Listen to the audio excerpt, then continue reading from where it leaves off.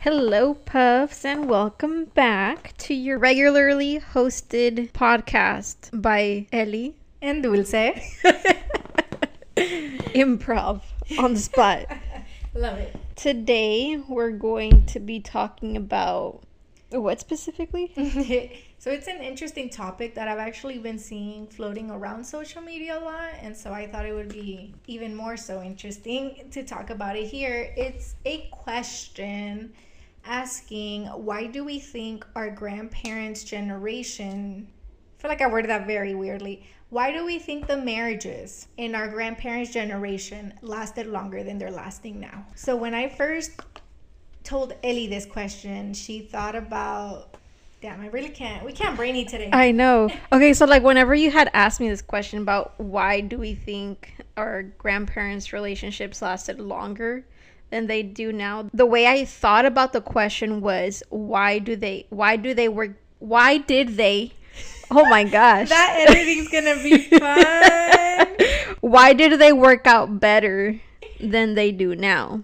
Which is why I was confused with the question, because I was just like, I don't know, if I wouldn't say that they worked out better back then, which is why I had such a hard time thinking of an answer to that. But then you kind of like elaborated more to the question, so then I was just like, yeah, okay, that makes more sense. Right. And I wanted to bring that up in case anybody else thought of the question in the same sense that you did. I don't think it's meant in that sense, you know, why did they work out then and they're not working out now? No, I think it's just simple. Why do you think people stayed married longer back then more so than they do now? So what would you say you think would be the reason? I think one of them is that more people nowadays are a little bit more open in terms of religious values, at least for some people, because for like back then I feel like more people held more religious standards, and they held that standard of once you're married, you're never gonna get divorced to that person. Only way you'll ever leave that person is if death do you part, you know. And I think people took that very seriously back then compared to how they do now. Granted, there are still people who have that traditional value still, but I feel like it's a lot less people compared to back then. So people are more open to divorces and just having a relationship and never getting married, you know, that kind of thing. It's obviously, I would say, almost impossible to pinpoint exactly the reasons, but I think, in my opinion, I have the top 3. So one of the ones I think is because, just like we talk about a lot in this podcast, women empowerment. I feel like women are so much more empowered now than they were even in our grandparents' time. And we actually talked about this specific topic, I think it was in the marriage episode, where a lot of women felt stuck, or not even felt, but they were stuck because financial reasons mainly. Because, you know, back then it was a lot harder for women to get jobs, to be financially stable on their own. If you actually look it up, it's crazy how not that long ago, as a woman, you couldn't even have a bank account without your husband. So what about the women that weren't married? Right. You know, like, I don't know, but it's just crazy. And I think, in my opinion, that's probably the top one. That once women got married, there was just no way for them to leave, even if they wanted to. And I feel now it's a lot easier to do so. And so if there's an abusive relationship, toxic relationship, women feel more comfortable with being like, okay, it's better if I leave than to stay in this. Yeah, they understand that they have other options. Right. In my opinion, I don't know. I would say that's probably the top one. Yeah, and then we were also kind of touching this topic too a little earlier about how, apart from that, being able to find financial stability themselves, there's a lot more resources to help them out too, to get out, than they did back then. And there's more awareness, there's more, I guess, activism towards those things that kept women in those kinds of relationships. everybody's more open to talk about their past abuse, or if they're in a current abusive relationship, there's a lot of places that they can go to reach out for help in order to get out of those kinds of situations. Those conversations, those topics, and just overall, there's more resources to help people in those situations get out and stay out of those things. Mm-hmm. And we were also touching on the topic of financially, there is more assistance through the government now. Granted, it's not enough. I will say that. I did see that firsthand whenever I used to work with my past clients, whenever most of them that came to me didn't really have a lot of financial stability. So I would help them apply for like food stamps, those kinds of things, just financial resources. And I was kind of brushing up on this. So they have like a maximum limit of how much you can make per month or per year, right? So let's say like for you and Noah, the most that you can make, and then that they will stop helping you, you can't make more than $2,500 a month. For me to be able to apply for what? For food stamps? Yeah, for SNAP benefits, right? This is for the state of Texas, of course. You know how you were going to help me not too long ago to apply? Yeah. I guess good thing I didn't, because I think I do make more than that. Bruh. Yeah, so like $2,500 a month. That's crazy. You can't make more than 30 grand a year. And that makes no sense. How the fuck are you supposed to live off 30 grand a year, having to pay off all your bills? That doesn't make sense. Like, there's a huge gap in there. That doesn't help you cover the cost of your rent or your mortgage, all the groceries, your utilities, gas, all of that. Not to mention daycare or school stuff. Don't even get me started on daycare. Yeah. Daycare is so expensive. I mean, along with everything else. So it's probably safe to say those rules were set a few years back and haven't been updated, because more so back then, $2,500 a month was really reasonable, and you were probably, safe to say, comfortable. Not living a luxurious life, but like you were able to make your bills and maybe have a few hundred, or not even a couple hundred maybe in a month, to maybe like go out to eat and things like that. But now I feel like the new minimum wage is like $20 an hour, because I know people that make like $20 an hour and are still living paycheck to paycheck. Right. No, they do actually update these like monthly minimums or maximums. I mean, they update them yearly, so it changes yearly. Yeah. So I just imagining that if on a salary, like let's say the requirements that they are now, and how my mom raised 4 girls. She had some assistance from my dad, right? But obviously we know like we spend most of our time with my mom, because we spent what's 14 minus 3? 11. Oh my gosh. So out of 14 days, we would spend 11 days with my mom. My bad. No, you're good. Right. So according to like their regulations now, she wouldn't have been able to make more than $4,400 a month. So that translates to 52 grand a year, basically.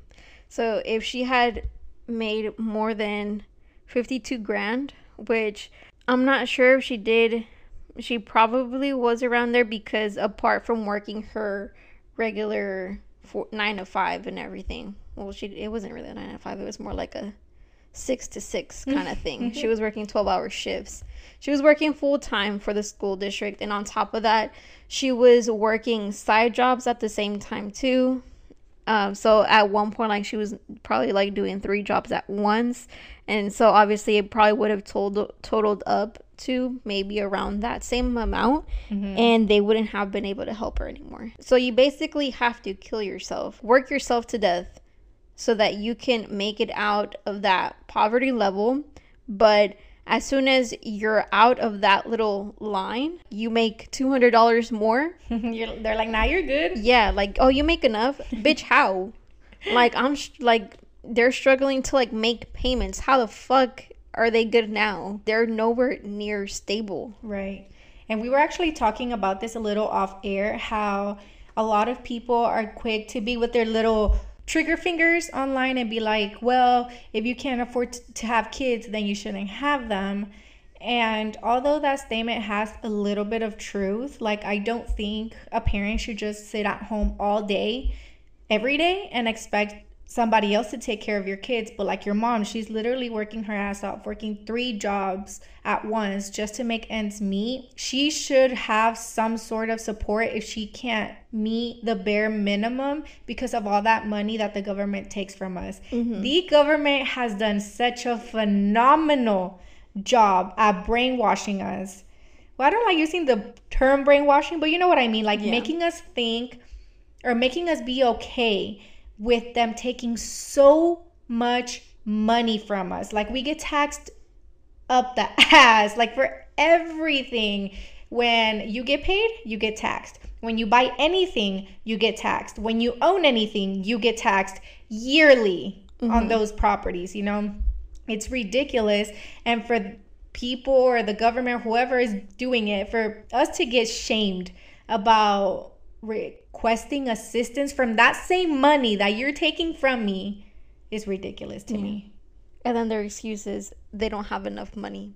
Bitch, where does the money go then? Because how the fuck are you making so much money off people yet you're $1 trillion in debt? Like, make that make sense. Right. Like, where the fuck is this money going then? And I understand some money obviously needs to be taken away from us in order for things to run. But like I said, for us to, or for people to be shamed when getting that help when it's a working adult is ridiculous to me.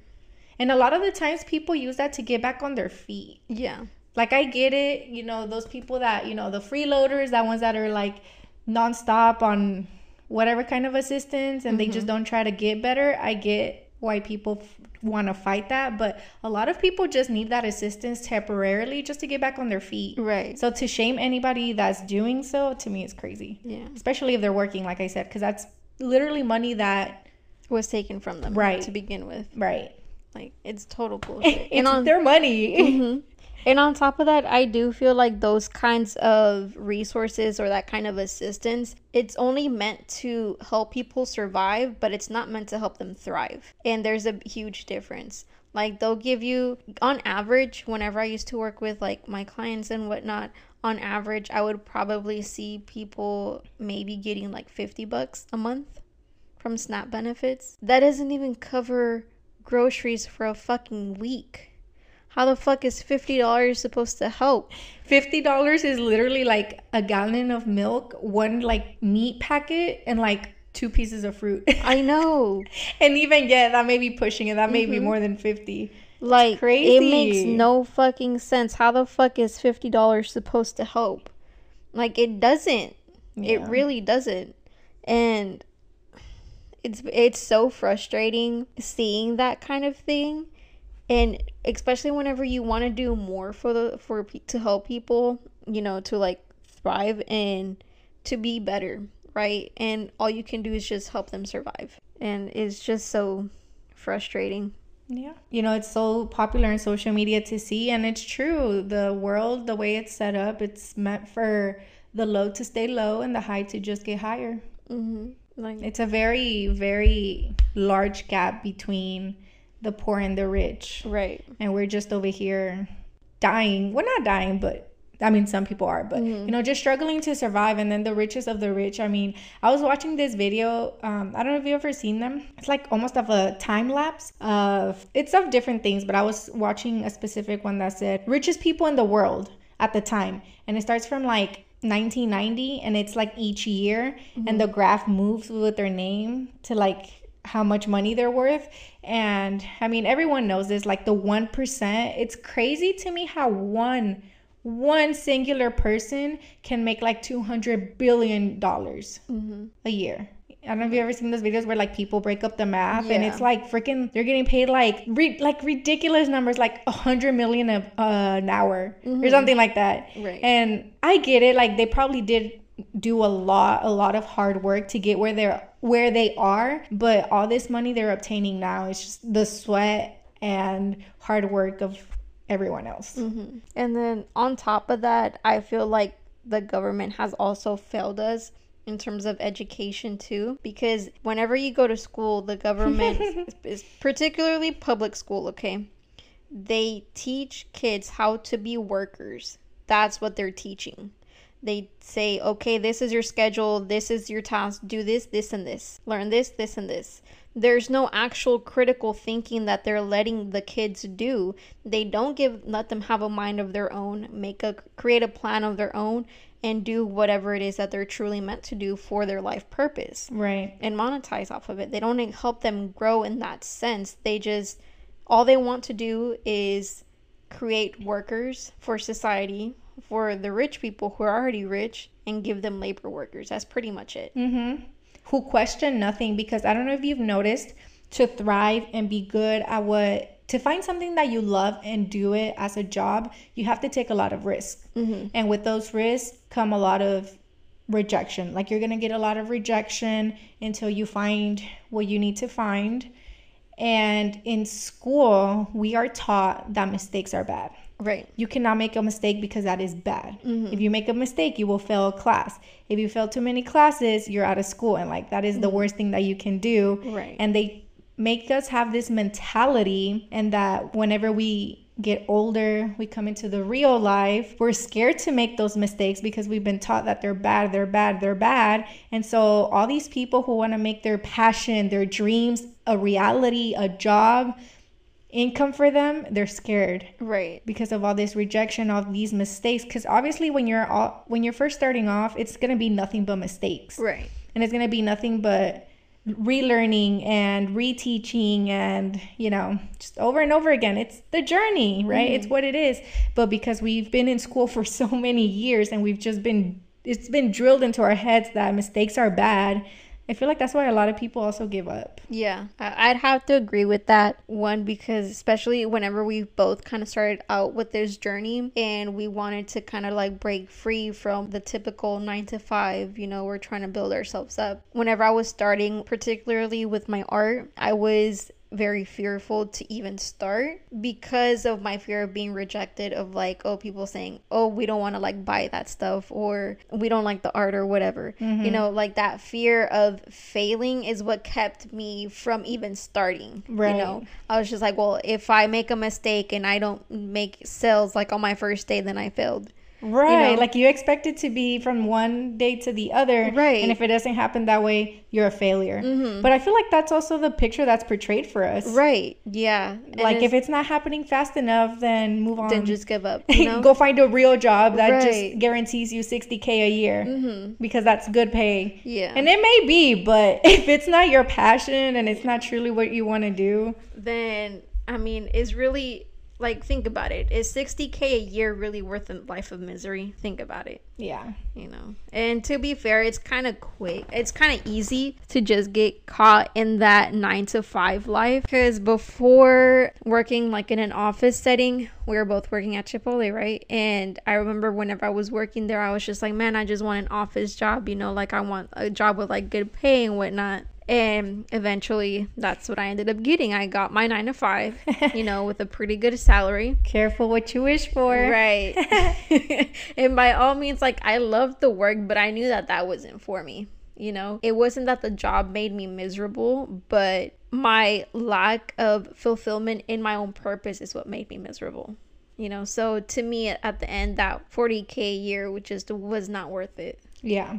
And I feel like it's good though that you got that job, because had you not got that job, you wouldn't have scratched the itch. Mm-hmm. And maybe todavía ibas a tener las ganas or the thought of, I haven't worked an office job, maybe that would have worked out. Right. And it's always that what if. Mm-hmm. That's what I love about, and that's what I always say about, I love having all the experience I have, because people always tell me, you've had so many jobs, like that's not good. Or my mom would tell me, like, you can't just quit a job and leave, like that looks bad. First of all, I'm not putting every single job I've had in a resume. My resume would be 5 pages long. Like, I would put the ones that either gave me the best experience or the ones I would stay at the longest. Like, I'm going to build myself up too, But with all that, I have scratched so many itches, and I don't have that what if. Mm-hmm. Like, I haven't tried this. What if I would have liked it? I haven't tried this. What if I would have been successful? No, like, I've tried so many different things. I feel like, in a sense, I've done something similar to that, not in the sense of work wise, but school wise. because whenever I was in school, I switched majors, I think about 3 times. And I remember whenever getting out of college, getting out of high school, I was like, fuck, I need to have my shit together. I need to know what I want to do for the rest of my life and everything, especially because apart from like having that drilled to you in school, like people always asking like, oh, what do you want to do? What do you want to study? Shit like that.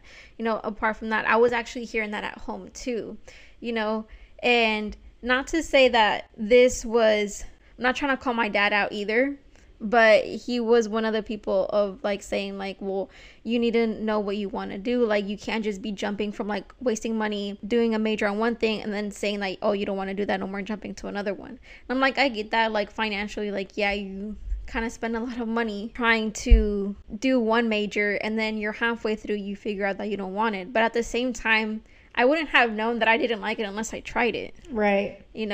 And it's not your fault that colleges charge thousands of dollars for a single major. Mm-hmm. Right. That's out of your control. Right. Because I remember whenever I first went in, I started off as an art major. And then I went into a business major. And then I switched to education major. And then I finally switched to a psychology major. So you've actually switched 4 times. I switched 4 times. Yeah, so I jumped around and I kind of like got a glimpse of everything that I wanted to try out. And eventually kind of figured out what I wanted to do. And essentially, in a sense, I'm not saying that I don't want to do one of those things. But actually, I feel like I'm very broad in that sense. I want to be able to do all of those things in some particular way. Right. And I kind of do in a sense, because one, I am doing my art stuff and I'm including stuff from my business major into selling my art, right?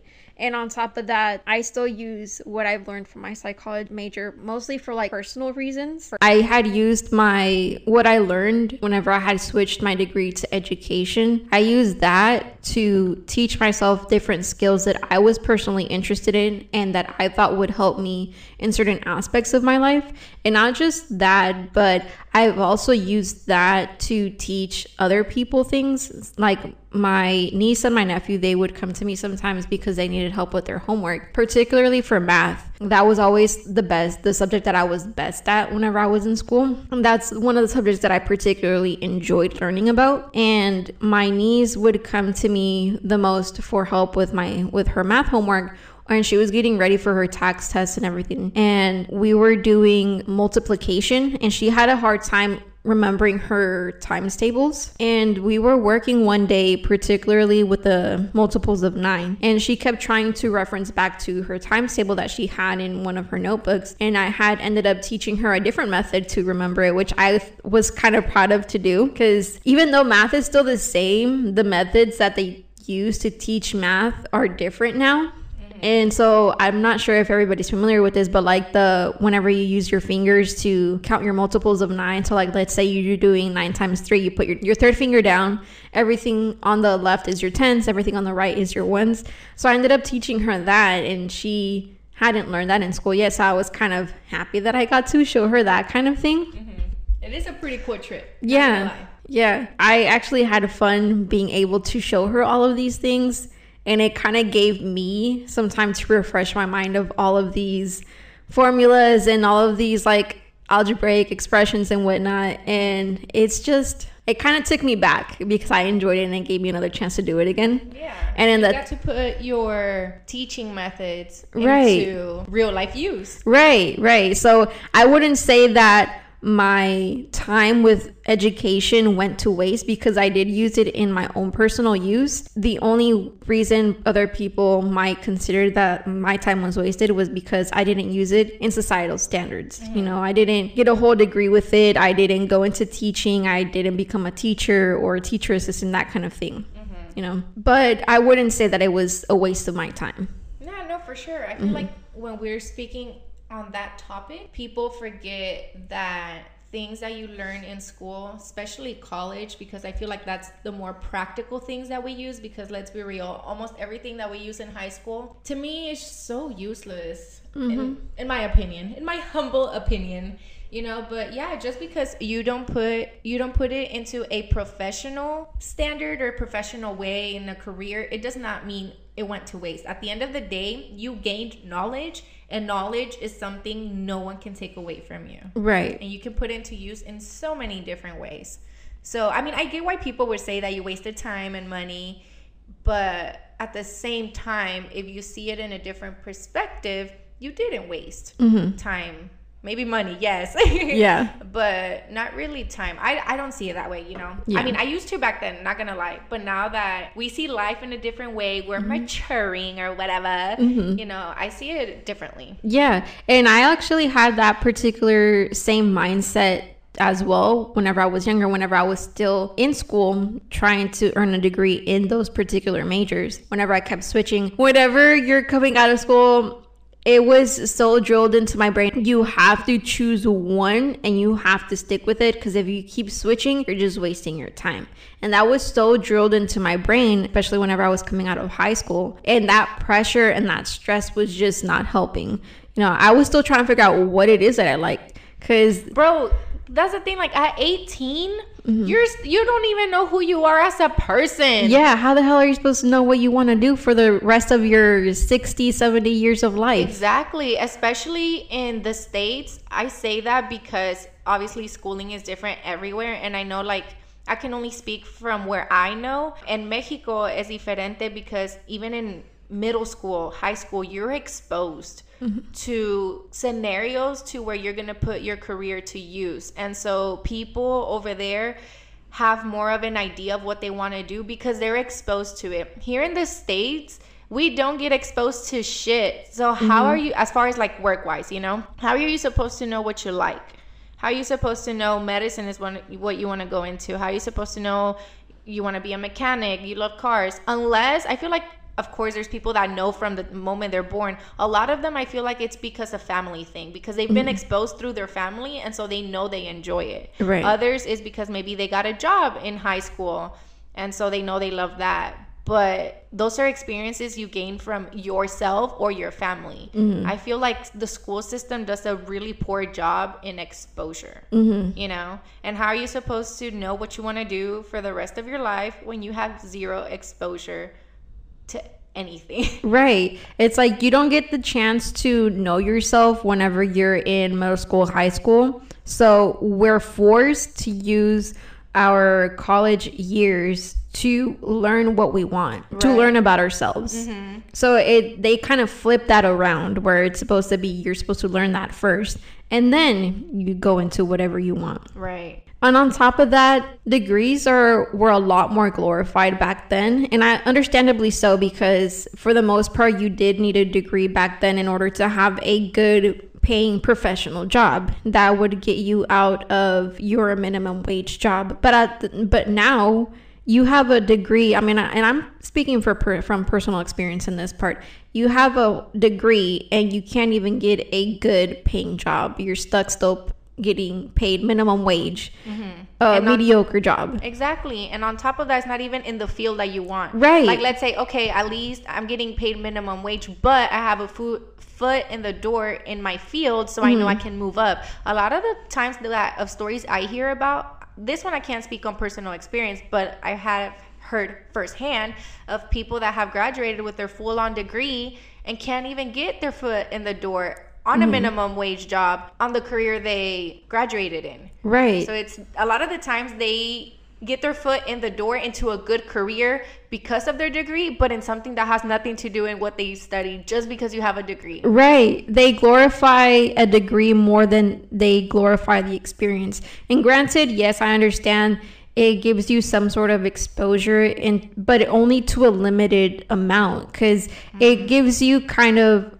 you're in a classroom, you're only learning what that classroom is able to provide for you. But first-hand experience gives you something that a classroom will never be able to give you. Exactly. And that's why you need hand in hand. So of course, the perfect mixture is a lot of experience with a degree, but a lot of the times, obviously, first graduated college students don't have those years of experience. And then I also have known of people who are older who have been in the field, but because they don't have that degree, they can't get that high paying, high classified job because of that dang paper. But they know exactly what they're doing, and they know way more than the people that have the degree. Yes. When it's like that, I'm like, why? Yeah. That is so, to me, the way that's set up, it's like meant for you to fail if you didn't go by what society wants you to do, which is so dumb. Because if you are an expert and you know they know what they're doing, why wouldn't you give them that job just because they don't have a little paper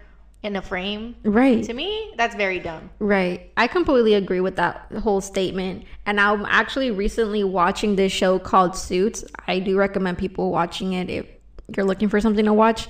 It is about this guy who's incredibly smart, and he finds a way to get himself into working into a law firm without ever taking the bar exam, and basically gets his way up there and without a degree, and he still manages to do that. And yet he's one of the best people in that firm. And to me, that's astonishing, because even though it is a TV show, I'm sure there's people that have done that particular kind of thing. Oh, yeah. And I'm sure with any field, there are certain people that are just born with certain gifts. To be fair, yes, some degrees or some professions, you do need that degree.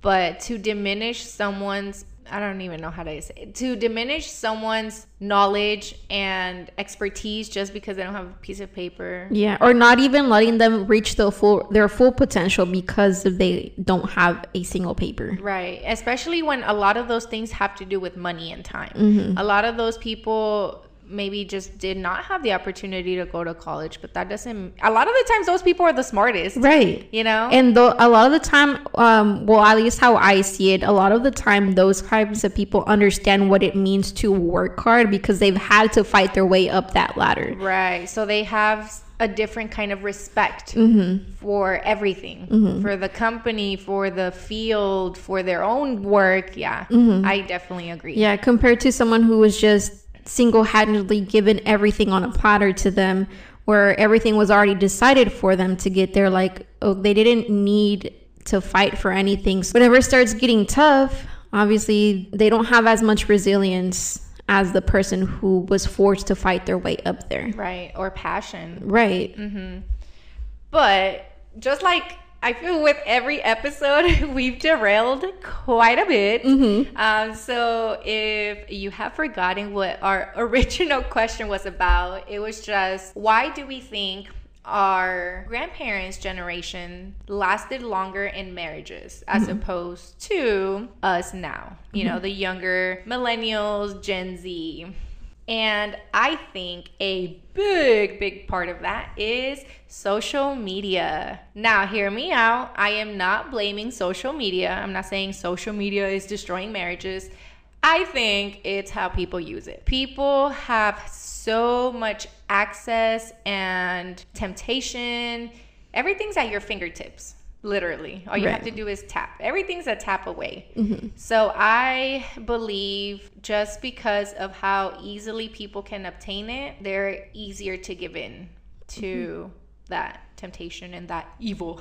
Right. You know, and whenever you have that many options of people you can hook up with, people you can date, people you can just, you know, have fun with, why would they want to settle down? And not to say it didn't happen back then. I'm sure we've all heard of a lot of stories of older generations and how a lot of those men had like secret families or like 2-3 different lives, you know, one family here, one family over there, and no one knew of each other. That's because it was so much easier to keep it hidden. You didn't have access to a lot of things we have access to now. And so I think, like I said, social media just plays a huge part in it. And that itself, I think social media is great. We use it to our advantage all the time, you know, and it can be a wonderful thing, but also it has its super negatives, and I think it has impacted marriages and relationships very negatively. Yeah, I completely agree, because with social media now, obviously, if we're a person who lives a double life, you could say, it's more likely that both families have their own social media accounts. So there's a guarantee that they're going to be posting that same partner on both accounts. And everybody pops up on everybody's suggestions or discovery feeds, whatever it may be, and it's so much easier to get caught. So it's harder to keep those kinds of secrets regardless of whether you're the one posting it or not. Other people are posting you whether you want to or not.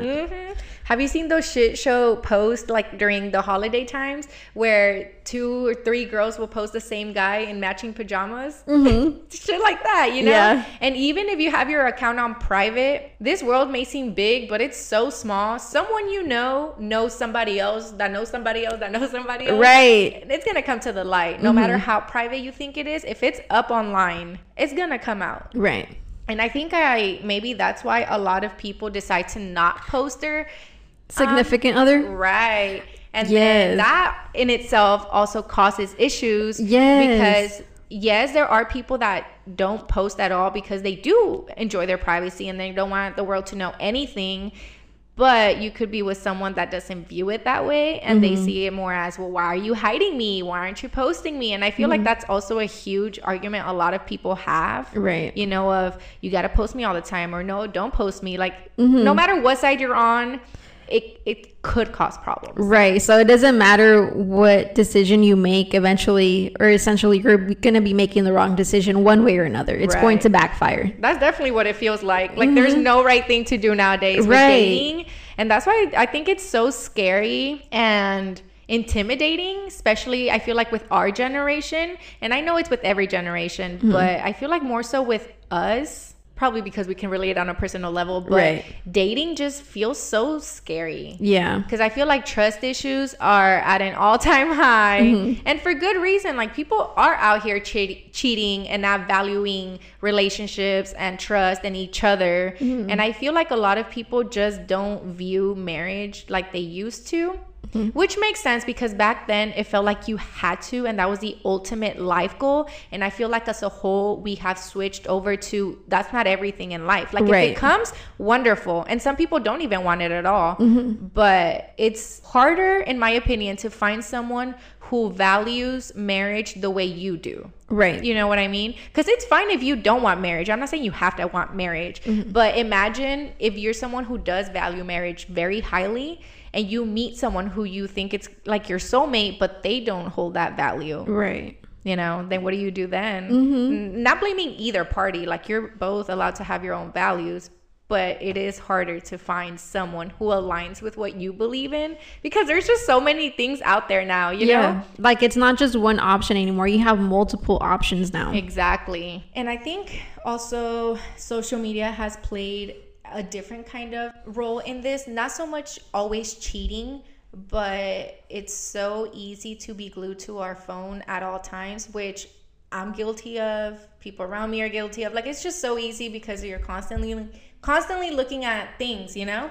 And I feel like that makes a lot of people not be in the moment. And obviously that takes away from your relationship. Because if your partner is feeling ignored, if your partner is feeling not seen, they're not going to want to be with you. They're not going to want to deal with it because you want to be seen, loved, heard, all those things by your partner. But if they're 24/7 glued to their phone, obviously it's an issue. So I feel like that's also a different kind of perspective that technology, social media, whatever you want to name it, has played into relationships. Yeah, I totally agree with that. And on top of that, I also think that people use social media as a way to vent as well, which we're all guilty of, myself included. I've done the exact same thing too. It's so much easier to vent on social media because you're not seeing all the millions of faces that are reading your posts and stuff like that. You're only seeing a screen and there's no faces on that. Granted, yeah, you see all the people that watch your stuff or who like your things and comment on it, but there's not an actual face to it. You know, it's just still just a screen. Right. It feels like sometimes like you're just ranting to yourself. Right. Like put me in a stage with millions of people, I won't say a word. I won't say anything, you know. But it's so easy for me to talk about my feelings, talk about my thoughts on my phone, you know. So, and I think that is a very easy way for others to jump on opportunities, particularly when it comes to relationships. Especially if you're venting about your relationships on social media publicly, especially, or even if you have your account on private, but you still have all those people on your account. Those people have access to all the problems in your relationship, and some of them may even think, oh, she's having problems with her relationship, or he's having problems with his relationship. Let me jump on this to see if I can, make a move, get with him or right? Her. Yeah, for sure. And that just creates even more problems in the end, being too open. And not only that, but so interesting that you brought that up, but like when you're ranting and it doesn't only allow the other person to shoot their shot, it also allows other people to be a negative voice inside of you. Because back then when you were ranting, you weren't doing it on social, so you were more than likely doing it with your close circle. Right. When you do it with your close circle, most of the time, not always, but most of the time, they're going to be on your side. Right. When you post on social media, a lot of the times people that see it are strangers or people that are not very close to you. Someone maybe you had just seen around the halls at school and it was just like a hi bye thing, so it's gonna be easier for them to get in your ear with negative thoughts. Right. And it's just easy for us to read it, feed off of that negative energy, and make your problems explode in real life, as opposed to if no one was in your head, no one was in your ear, you could think more clearly and be like, hey, maybe this is not that big of a deal. Maybe we can work it out. I don't know. I just feel like all that just also adds negativity into it, Right. Yeah, I completely agree to that too. Because for instance, let's say you saw your boyfriend like out on the street and he had a brief conversation with another woman, and like let's say that got to you, started talking about that on social media. Keep in mind, not everybody in your social media platforms has all the context of your life with your partner, so they don't understand you, they don't know your partner on the same level that you do. So they could have commented like, oh girl, like just leave him, like he's cheating on you. Like for all you know, all he could have been doing is that girl was lost and he was giving her directions. Like what? Like lack of context, Right. People don't know everybody and they just kind of jump to conclusions or give advice where it's not supposed to be given. And granted, yeah, it is a public space, so obviously people are going to give unsolicited advice, and they should. I mean, it is a public spot, it is a public place to share your own thoughts and opinions and everything. But at the same time, like, look at the people who are giving you that advice. Like, do they really know you and your partner? Like, think about it. And just like you said, put yourself in front of a bunch of people, you're probably not going to say much. So if someone you barely know is ranting to you in person about their relationship, you're probably just going to be like, oh, I'm so sorry to hear that, and maybe have all these thoughts, but don't say anything because that's awkward. Right. See it on social media, it's so much easier to give your 2 cents. Right. Get on that typing and being like, fuck that dude, like respect yourself, love yourself, you deserve so much better. And then that other person may start to think, oh, maybe I do deserve better. And like I said, just feeding off of that energy. So I do think just in general, social media has made it worse for a lot of couples, especially because we're so easily influenced by other people's opinions. Some people more than others, of course, but it's just, I feel like it's human nature to be influenced by other people's opinions. Right. So just like you said, when you post about your problems and someone tells you, well, fuck that guy, you deserve better, that's going to be in the back of your head. Right. Especially like, let's say not for that particular issue, but what about the next issue? And then that little voice is still like, dang, I do deserve better. Or I hadn't thought about this, but maybe dealing with this does mean I don't love myself. And even though all these things, I also think all these things can be positive.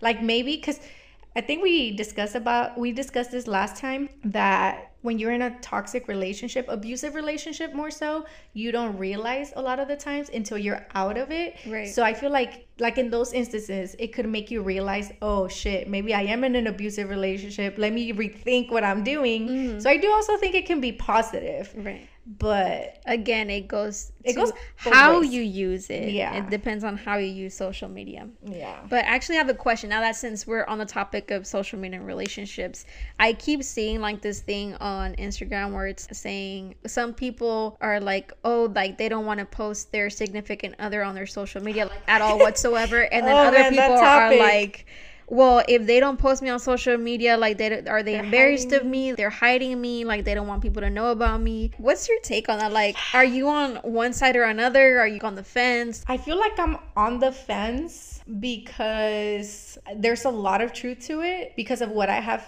dealt with personally. With the long-term relationship I was just in, and you know, we talked about this in the Toxico episode. My ex was very toxic at the time, but I would post him nonstop with the cutest little messages, and I think there's truth to the post that I've seen that whenever couples are constantly posting each other and like saying the nicest things, like it's the complete opposite in person, in real life. And that's why they're posting it on social media, like to make yourself feel better about it, because it's like, okay, it's not just bad, and like let me post all this nice shit because like, you know, we're in love. And I dealt with that firsthand, so I get the whole, like, if you're always posting each other, it's not rainbows and roses behind closed doors. So when you keep it private, it's also to maintain your Image? not your image, but like your privacy. I don't know. I don't That's a tough one. I feel like, because I've thought about it, I'm like, what if I got a boyfriend who like never posted me? And the reason was because, you know, to keep our privacy, because people get in your head and social media can be negative. I don't know. Right. I've thought of both, and I feel like I'm on the fence. Gotcha. I can't make a decision. What about you? I'm on the fence, not in the sense of like I can't make a decision, but like I agree to both sides at the same time. Going back to the episode that we made about toxicos and whatnot, whenever I was with my ex, the first 3 years I would post all him, right? Like I would just be posting about him all the time, again with the cutest messages, you know, all that. Like the fucking novel caption on like anniversaries and birthdays, and like, thank you so much for being you. Not laughing at you, I'm laughing at myself. Yeah. And then the last 3 years that we were together, I actually never posted him, only on like my private accounts where I would have like 3 or 4 people, and it wasn't ever like long ass messages. It'd be very simple things, and it wasn't even pictures of him either. It'd be his hand or his foot or like his leg or whatever. Not very the cryptic very pictures. Secretive, you know. I'll admit, and it wasn't necessarily because I was embarrassed of him or anything like that, but because so many people knew about our problems that I didn't want the whole world to see that we were together either. So like, was it like an embarrassment of what people thought of you? Right. Yeah. Been there, done that. Yeah. Because like he had posted something about me. Again, it wasn't my face or anything, but she knew that it was me. And then she went on and added me on Snapchat. And then I had posted a similar picture of him where it was like, it wasn't his face, it was just his shirt and his arms. Right, but it was like the same picture. It was the same scenery, same thing that we were posted doing. Of you. Right, and whenever she saw that on my story, she swiped up on Snapchat and she was like, "Hey, can I ask y'all if y'all are back together?" And I'm just like, "My dude, this is really the only reason why you added me on Snapchat, just to ask me if I was with him again?" Like, get the fuck out. I'm sorry, but no. I understand people are curious, but like at the same time, it's like, it's not your business. Like, I understand if like we're pretty close, right, we're friends, but it's just it's not even that, like, I don't even know you like that. Yeah, we haven't even spoken in years, you know, type of thing. The one that I always found strange, and I know a lot of girls hate this, and I've seen a lot of people on my social media, and they've explained why they don't post their significant other, because specifically with girls, I feel like girls do it more. They're shady in the sense that they see someone post their man and they tag them. They immediately go and add them, even though they don't know you like that, and they definitely don't know him like that. So it's just like, why are you adding him? Gotcha. So I have seen a lot of girls say that they don't post their man for that reason, because they have seen, there's been instances where, like, let's say me, I post my man and tag him, and then you go and add him. Well, given like we don't really know each other like that. Okay. I post my man, tag him, you go and follow him, and then message him.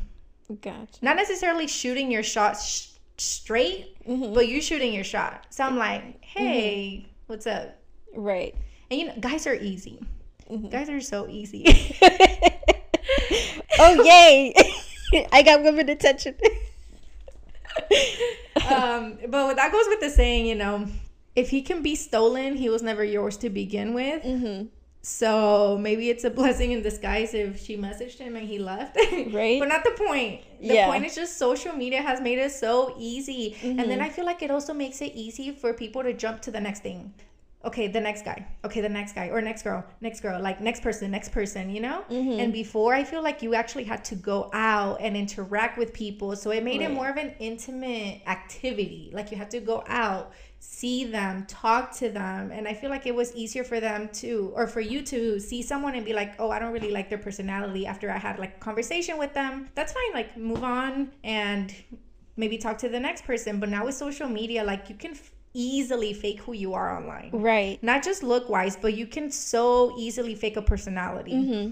You know what I mean? Yeah, I get what you mean. Because whenever you're in person, you're not just reading off of what the person says. You're kind of getting off on their vibes too. Am I even fucking with your vibes? Like if you don't fuck with that person, obviously you're not going to want to keep seeing them, right. you know? But like if y'all share like a good energy or good connection with each other, then of course you're going to want to keep seeing each other. But like if you're doing that through like a text or DMs, like you don't get a sense of that vibe or that energy or that connection with that person. The only connection you're making is with your phone or with yourself, because the voice you're reading it in is your own, right? So you're making the tone for them. Mm-hmm. So yeah, I feel like that it lacks authenticity in a sense. Exactly. So, and I feel like that also has added to the marriage topic, but also relationship topic. Mm-hmm. And that all coincides, right?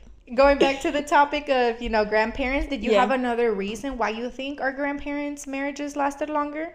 You know what? Another one I think it is. Sorry, I'm jumping into my own question. No, you're good. You're good. Go for it. You know how more so back then, the ultimate goal for every girl was to be married. True. Like if you weren't married, you weren't woman enough. Mm-hmm. You know what I mean? And so I think back then it was more of a hurry and like, oh my gosh, I have to do this or I don't have my life together. Yeah.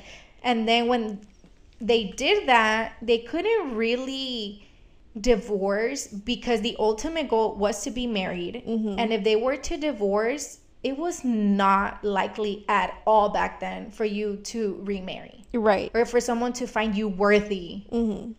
After a certain age. Right. Like if they saw that you had been married and then were divorced after, and it was young ages, like 30 and divorced, then you're not worthy. Like what's wrong with you? Why are you divorced? Right. You know? Mm-hmm. And so I think it was also a fear of women because they felt like probably they weren't going to be a part of society anymore, be accepted by their peers, family, kids maybe. Oh, I can't leave because who am I out of this marriage? Like women are just supposed to marry, have kids, take care of the house. Right. What the fuck am I supposed to do? You know? Yeah. And so in my opinion, I think a lot of it was just obligation. Mm-hmm. Like they just couldn't leave for one reason or another. Like I've already said like 3 different ones that I think were possible. Yeah. Probably millions more. I just think ultimately it boils down to obligation. Mm-hmm. The whole sense of most women during that time wanting to be wives and being mothers and the caretaker of the household and everything. That, where the fuck was I going with this? Oh, that became sorry, that kind of in a sense kind of became their identity. So to leave that would be to lose themselves. Yeah. So of course, I mean, granted, I kind of experienced that, but in a different way of leaving that relationship. I imagine it to be it would feel the exact in a similar sense, obviously, but just different context, different situation, you know. Right. So I understand why staying for that, because you're not trying to lose a sense of yourself. And also they were, because you said that they were married super young, because I actually was talking about this with my dad not that long ago. He got married with my mom. He was 24, she was 23, so she was my age. I'm thinking about it now. It's just like I cannot imagine myself being married right now. I feel like I'm way too young to be married. I feel like that's way too early for me. And I'm sure if you ask your mom, especially us being Mexican from Mexico, si le preguntas, I'm pretty sure que te va a decir que back then, she was considered old. Maybe not like super old, but like on the older side. Mm-hmm. She was getting close to that. Because they also had that mentality. I don't know if you've heard some of them talk que you're not desirable after a certain age. Yeah. It's like, what the fuck? Yeah, in my opinion, your prime is when you're 30. Yeah. I feel like in your 20s. Like, even look wise, like if you like look at your favorite artist, I've noticed this. Look at your favorite artist, and you know how you can like Google, like, let's say, can you Angelina Jolie. let's say Angelina Jolie in her 20s, and then look at her Angelina Jolie in her 30s. Like, more than likely, she looks so much better in her 30s. Yeah. That's just my opinion, though. No, I completely agree, though, because like, I actually had not read, but like, I had seen like this post recently where supposedly, I mean, you have your glow up whenever like you're in puberty, you know, but you get your second glow up whenever you're like 24, 25. And whenever I read that, I'm just like, oh, I'm about to be 24. I'm about to have my second glow up. Don't tell me that, because damn, I'm still waiting for mine. Going on 27. That's why I'm holding on to hope that it's in your 30s. Yeah, 30s is your third glow up. But then also, granted, it's to do with your life too. Right. Like with me, I felt like I couldn't have my glow up until I left a lot of negativity behind, and that's not just including my ex. Like I had to leave a lot of my own negativity behind too, like a lot of grudges I was holding, because I am a true believer that if you're ugly inside, it's gonna translate outside. Yeah. Because once you're happy, like that just automatically translates, and it just makes you prettier on the outside. Right. I don't care what nobody says. I stand by that, and I will die on that hill.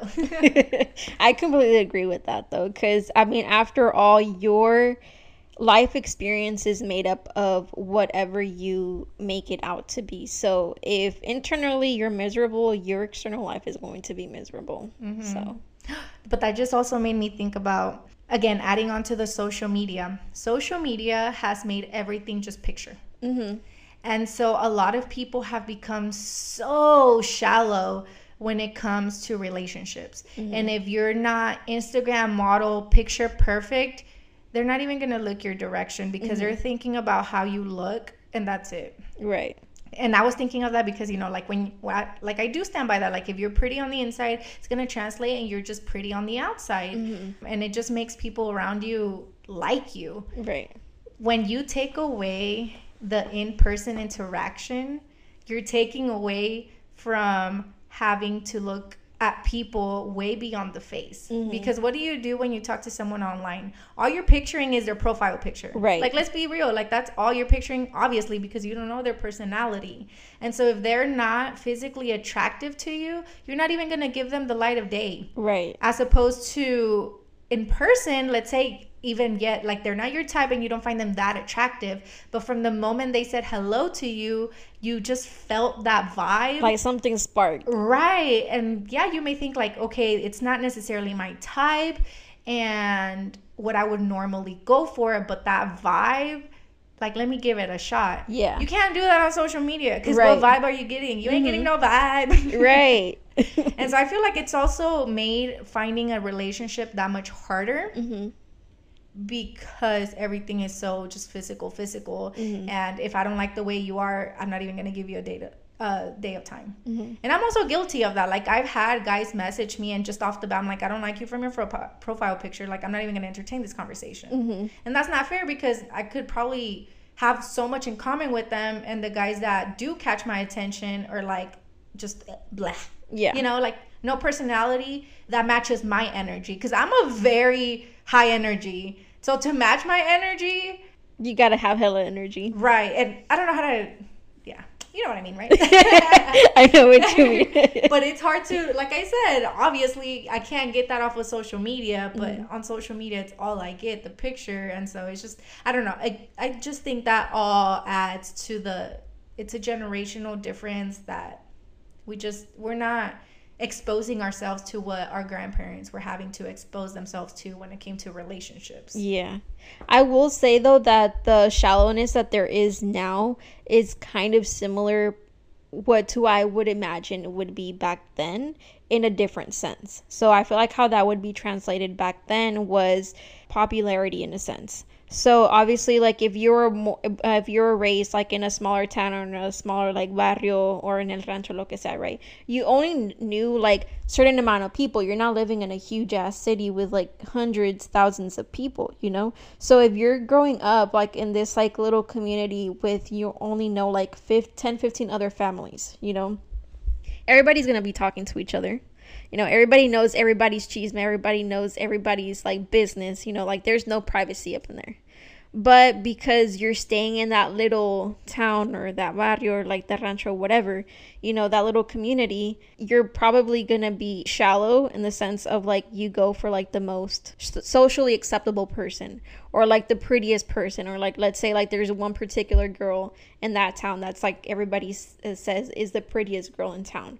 So if you go on to like marry her, have kids with her simply because she has a pretty face and you don't even like her personality, I feel like that's the translation from back then into how it is now in terms of shallowness. Right. So not to say it's never existed. It just evolutionized, or right. Is that the right word?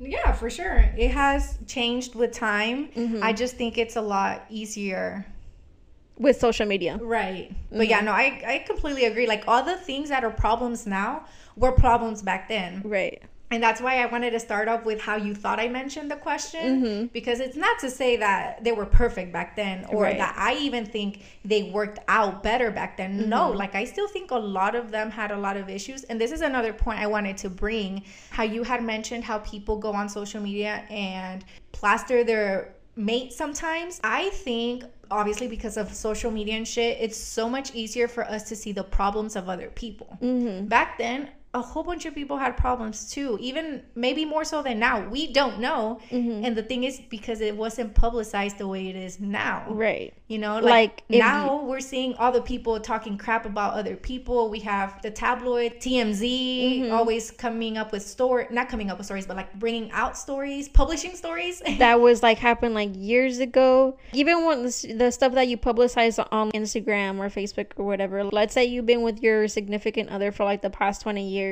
And you've been publicizing them on all your social media platforms since then. They see like they can easily go back into your profile 5-10 years from now and see the problems that you had back then, especially if you didn't delete them. Mm-hmm. You know, like they can follow your whole problematic relationship right. on Facebook. Right. You know, like you have no privacy there. Right. And even if you think it's private, people can dig it up. Mm-hmm. It's crazy. Like, they don't have you as a friend on Facebook and your account is private. All right, let me go see if I know any of your mutual friends. We got any mutual friends? All right, let me go hit her up. Be like, hey, I sound so fucking toxic right now. Be like, hey, can you go check his profile type shit? She knows how to do it. She knows how to dig it up. But yeah, no, like that's what I mean. Like just everything with social media is just so easily attainable. It's so easy to just see it. And that wasn't the case back then. So we weren't as aware of the problems as we are now. That's just what's made the difference. Mm-hmm. I still think back then there's hella issues. People were still hella toxic. You hear a lot of stories of a lot of men having double lives. Mm-hmm. That was such a common story. Yeah. Of a lot of men having double lives and having two whole ass families, and mm-hmm. the families didn't know of each other. Yeah. So like it's always happened. It's just it was a lot harder to know about it back then. It was easier to keep those kinds of secrets back then. It was a lot easier to hide it. Yeah, because nowadays obviously if you're married or like if you have two girlfriends and you have a kid with each one of them, they're going to be posting about it, and then the other girlfriend's going to be posting about it, and then what if they pop up on like their discovery feed? Right. You're like, hey, is that my husband in that picture? You tap on it, it's like, what is he doing in this bitch's profile? Literally. Like the fuck? Or even if like the women live in two completely different continents. Mm-hmm. The world is smaller than you think. Someone's gonna know someone who knows someone who knows someone. Yeah. And you gonna find out. Mm-hmm. It's harder to keep secrets with social media. For sure. So, yeah, that's why, generally speaking, that's why I think they lasted longer back then. Secrecy. Mm-hmm. It was easier to keep it under the rug, keep it hidden. Now everyone knows everything. And even if you don't publicize it, if someone sees you out and about cheating, it's so much easier for someone to take a picture, create a fake profile within like what, 5 minutes maybe, and send it to the girl or send it to the guy. Right. A lot of people give anonymously giving out your secrets. Yeah. Right. And that's so much easier to do as opposed to, let's say back then you saw the mate cheating, it would feel more awkward having to go in person and being like, hey, this is what I saw. And it would probably be harder to have proof because, you know, it's so easy for the person who is getting cheated on to be like, no, you're lying. Like a lot of us have been there where it's like, no, like you're just wanting to get in between us. Me and my baby against the world. Yeah. But you know what I mean? Like now it's just so easy to just literally pull out your phone, take a picture, send that picture to that girl and be like, hey, this is your man, right? Yeah. And I feel like a lot of people get off on relationships not working. You know what I mean? So I'm not saying they're wrong for sending that message, but a lot of the times, honestly, those messages being sent are so pointless. I don't know. That's how I see it. It's a whole other conversation. Maybe that's just my PTSD talking. Because, girl, I went through that too, but I don't want to get into it right now. Back then, if you were to happen to like go through all that, I would imagine most girls or most women would have wanted to sweep all of those problems under the rug rather than let everybody else find out, because you don't want to be the talk of the town, you know. And now like complete humiliation, right? Even though it's humiliating now still, but more so back then. Yeah, I think it might have been more humiliating back then than it is now, because nowadays we've normalized being cheated on or cheating so much now that it's like if you get cheated on now, you wouldn't be the talk of the town like you would back then. You know, so nowadays it's like, oh, you've been cheated on. I'm like, who hasn't, type of thing. It's just like join the club. So either you're on the been cheated on club or you're the cheaters club, one of the two. But it's just normal now, and it's still humiliating being cheated on, but the only difference is that you don't feel humiliated from all the other people now, because they don't point the finger at you, or they don't start whispering about you behind your back, or, you know, right, you like that doesn't happen anymore. Everybody's just like, oh, so like it happened, they move on, right? You know, like you're not the focus of it. Everyone's too self-involved now to give two rat's ass about what's going on with you. Right. And not only, or on top of that, I think it was also because back then marriage was the ultimate and only goal in life. It was either you're married or you failed in life. Right. And now it's like, oh, you're not married?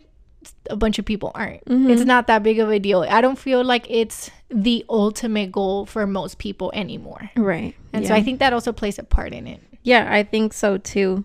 Because if you're not married, like, okay, because additionally back then, everybody's goal was to be married like in their 20s. Nowadays, most 20-year-olds aren't married. Right. They don't want to be married, and if they are, I mean, like, they more than likely you see them having more traditional values. But for the most part, or at least the people that I've surrounded myself with, most of them never got married in their 20s or don't aspire to be married in their 20s. You know, they have other goals that they want to achieve before marriage, and they see marriage as a goal that they want to achieve later on in their life. In a different chapter of their life, like 30s, 40s, whatever era that they would want that in, you know. But marriage isn't set on such a high pedestal as it used to be. For sure. I think the tradition and the value of it has decreased a lot in people's minds.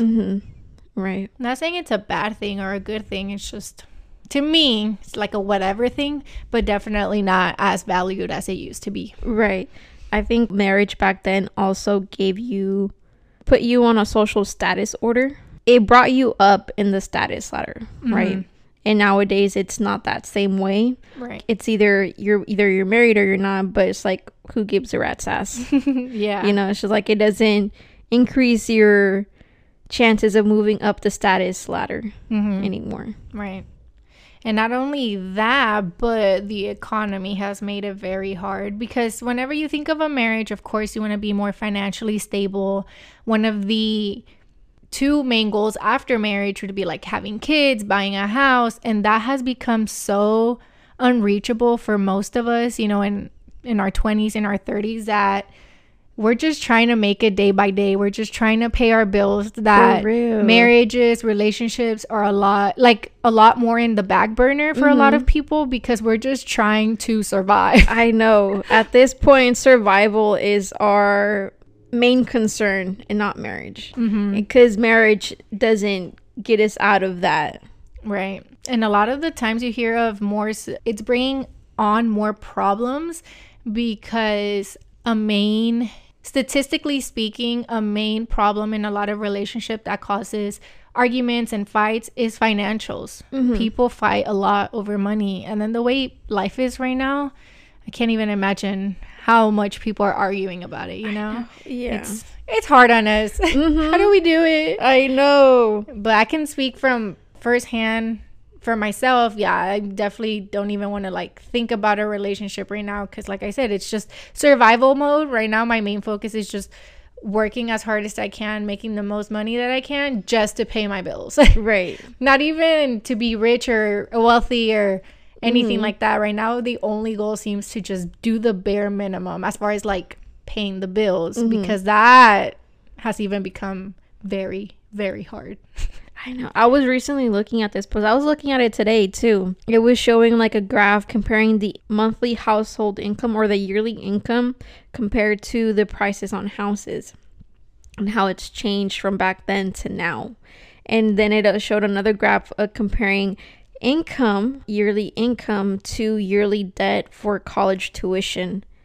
And the graphs are like unbelievable. The wages usually stay around the same and they increase a little here and there, but the expenses in terms of buying houses and spending on your college tuition, it's made a huge jump. The growth is exponential. It's not just like increasing little by little. Nah, it's like exponentially growing. It like skyrocketed. Yeah. And it's just like, how does it make sense that we're supposed to be keeping up with this? Like, make the math make sense. Yeah. And I know a little more so back then it was, well, live under your means. It's like people are still doing that now and still can't make it by. Right. I keep seeing a lot of posts of married couples who make close to $100,000 a year together, and they're still living paycheck to paycheck. And they're not living a luxurious life. It's just a middle class, regular married couple with no kids, and they can still barely make it by because insurance rates are up, mortgages are up, just everything is up. I know. Don't even get me started on groceries. Oh my god, ridiculous. And with all that being said, I think that's my 2 cents as to why our grandparents' generation had longer lasting marriages than us. But yes, just to clarify, for those of you who misunderstood the question like I did in the beginning, that it's not about whether they worked out or not better than they do now. It's the length of the relationship. Right. But thank you so much for listening. We hope you enjoyed this episode as much as we did. And you can always find us on all of our social media at the Puff Lounge Podcast. We are posted up on Instagram, Facebook, TikTok, and hopefully soon we will be adding YouTube into the mix. So we hope to see you soon, and we hope that you're able to not only listen to us but see us quite very soon. I'm excited. And that's a announcement that we will be making on social media. So like Ellie just said, go ahead and follow us there so you're always up to date on what we're up to. And don't forget to turn on your notifications. Never miss an episode. Yes. And we'll see y'all back here in 2 weeks. Bye.